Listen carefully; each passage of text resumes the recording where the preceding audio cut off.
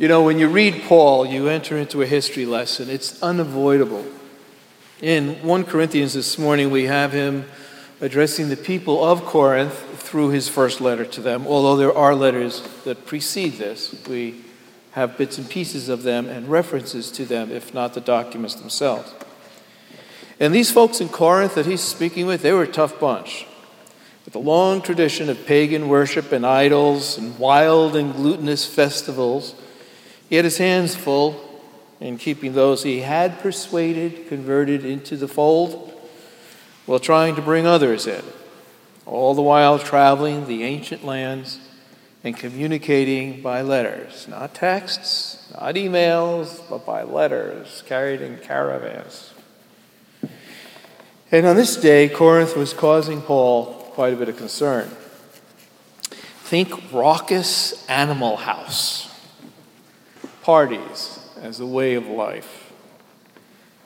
Think of Paul viewing his body as a temple filled with the Spirit of God, preaching, not accepting pay for his preaching, so that he would not be confused with someone that would say things so he could be paid for what he would say.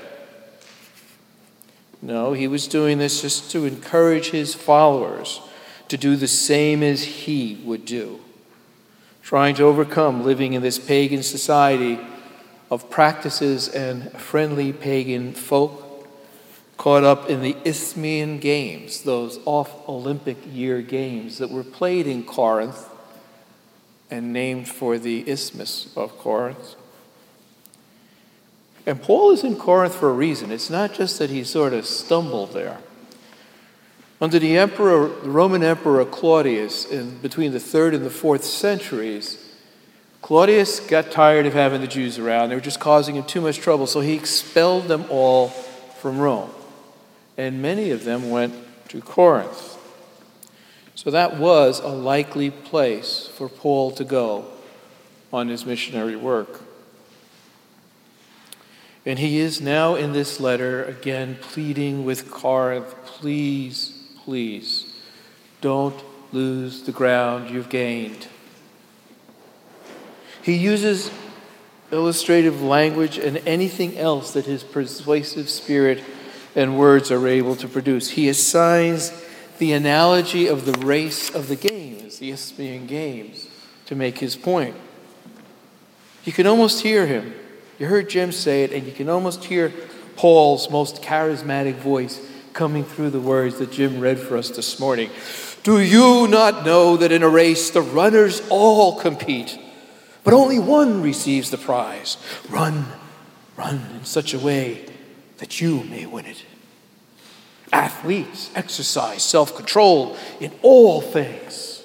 They do not receive a perishable wreath, or rather they do it. I'm not such a good Paul. They do it to receive a perishable wreath, but we an imperishable one. So I, my friends, do not run aimlessly, nor do I box as though beating just the air to show you I can. But I punish my body, I enslave my body, so that after proclaiming to others, I myself might not be disqualified.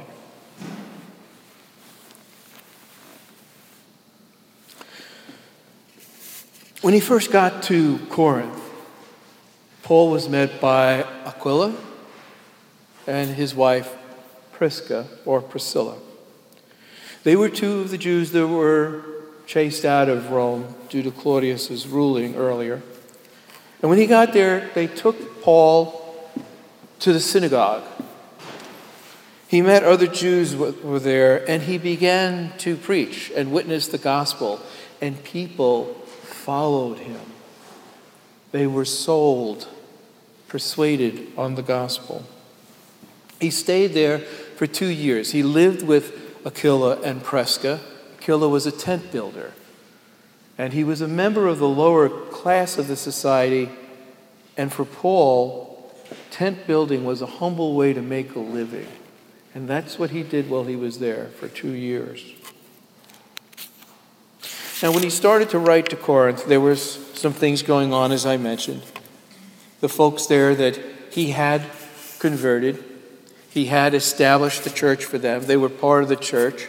He had gone off on his other missionary tours, and he receives words that they're starting to slip back into this old, familiar way of associating with the secular environment, the pagan environment. And then there were those two. I mean, you can imagine it, right? There were those two who were starting to feel the pressure of being different in this place in Corinth, this small group of Jews who were believers now in the gospel of Christ. And there were so many around them giving them a hard time. They were probably hearing a lot of like, what is this boring life you're living? What are you doing? Temple and praying. Do you know how much fun you're not having? Come on. What are you following such a loser for a God anyway? It's no fun.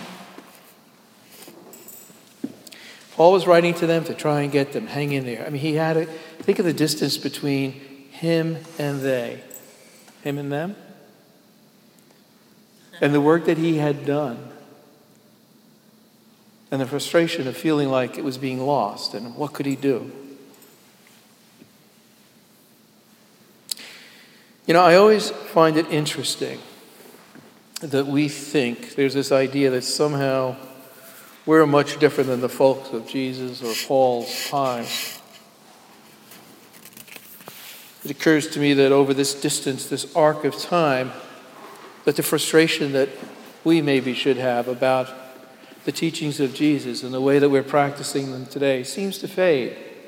And we think of it much differently. We're much better than they are. But it occurs to me that if we lived then in their times and they live now in our times, we'd pretty much be the same. The human condition is still the human condition. And for all we've gotten better, a closer look challenges that idea as a pure notion. Well, we don't go to war like they did, we might say. Oh, really? Well, if we added up all of the lives lost in Iraq, Afghanistan, Syria, Bosnia, the current Sudan conflict, Korea, our Civil War, the Mexican-American War, throw in a couple of world wars, or the nearly 600 wars conflicts categorized as wars since 1816. 600 since 1816 on correlatesofwar.org. There's a pretty good chance that all of the casualties of those wars would have pretty much wiped out the entire population of the ancient East in Paul's days. But weaponry, well, you can't quite say that we're really as barbarous as they were. Boy, they had brutal practices. They crucified Jesus, and really, how about napalm? How about bazookas? How about nuclear weapons? How about drones? How about any of the numbers of weapons that you can think of? Now, there are pretty good arguments to make that despite our civilization and 2,000 years of distance between Paul and us, between the people of Corinth at that time and us, there's a good argument to be made that we have become more immersed in war as a solution to our factions and more brutal in the destructive power of our weaponry, disguised as strength, decisiveness, and justice. And I think that it is that same mindset, that same thinking and primitive satisfaction that produces these things that is what we are obsessed with in the sense of winning the race, whatever it is. Well, except when it comes to salvation. I mean, we don't want to be boring, you know. When I say salvation, I was thinking about that. What I'm really saying is read that as following a life of the gospel.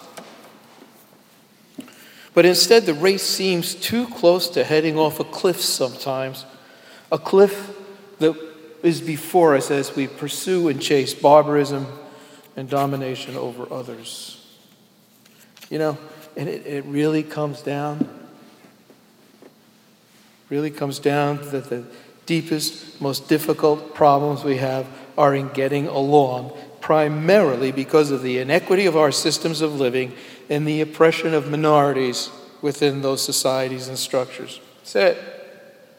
As Claudius expelled the Jews from Rome to an exile in Corinth, you could hear him say, just get them out of my sight. Get them out of here. It's my country. Get them out of here. In some ways, we tragically do the same.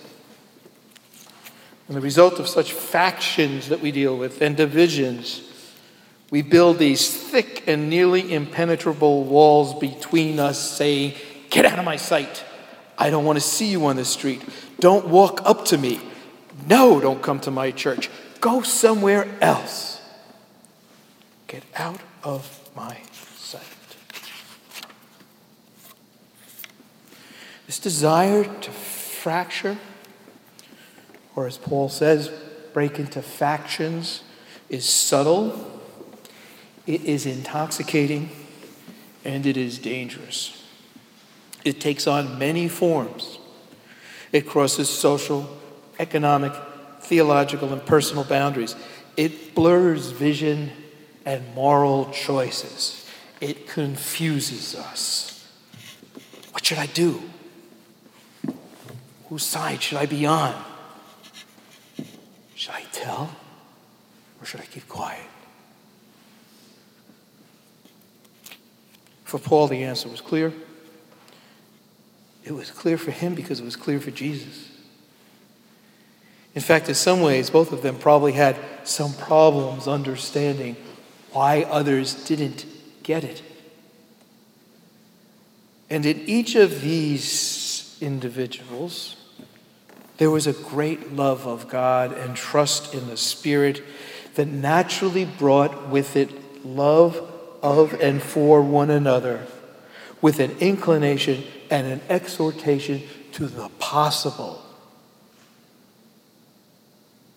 It is why we care for each other and why the factions that divide us are so destructive and so deadly, because they underscore, underline, persuade us that what we think is possible is not. We live in a time where the invisibility inherent in faction building of the other, except when the other comes too close and needs to be pushed away, then we see them. But otherwise, we build in this invisibility once we get people away. And we've got to work on it. We have to work on the way that we are misled about what is acceptable when it comes to caring for one another. It is not a compartmentalized effort if we are practicing the teachings of Jesus the Christ, the gospel, and probably every other holy book of any import through all time. It is not acceptable in my mind to know of abuse and not report it. To know of someone living alone who needs help and not help them to get it. To know of someone living in the belly of a city in unsafe conditions and ignore or idolize it.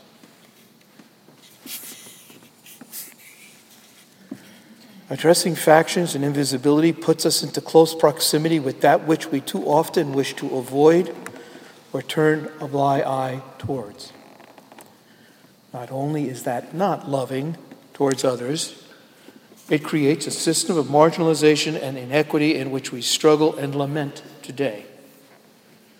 And when boundaries of friendship or hatred even cause us to turn that blind eye toward others in need, we ourselves are blinded and lost on the path. Paul explains to the Corinthians that he is not asking them to do anything he wouldn't do. The reason he works so hard to be faithful and give testimony to the gospel is so that when he asks others to do the things, he is not asking them to do anything he would not do or has not done himself. He is talking the talk and walking the walk, and he is taking heat for it. He is taking challenges for it. He will eventually be martyred for it. And it is that which this sanctuary and Jan Hus Presbyterian Church and Neighborhood House has always known. The people gathered here and places like it have power to change things great things with the simplest of actions. There are those here who I will not embarrass, who are here on a regular basis, helping with our clothing room as volunteers. There are people here who fold and sort and come every Sunday morning and prepare worship and the meals that will be part of this morning for you. For you.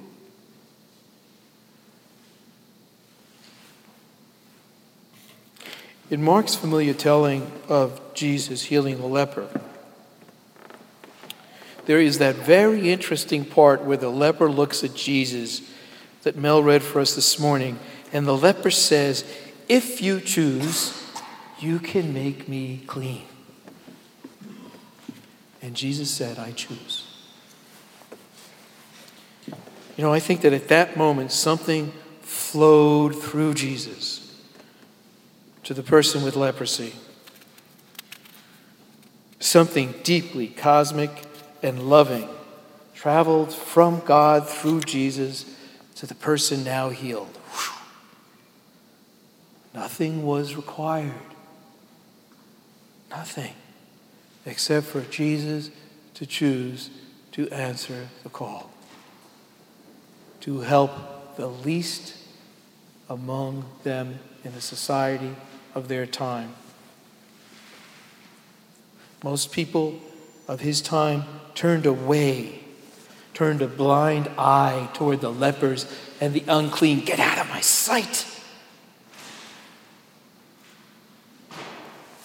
Jesus chose to see and to act. "If you choose," said the leper. "I choose," said Jesus. And us? What about us? How do we choose?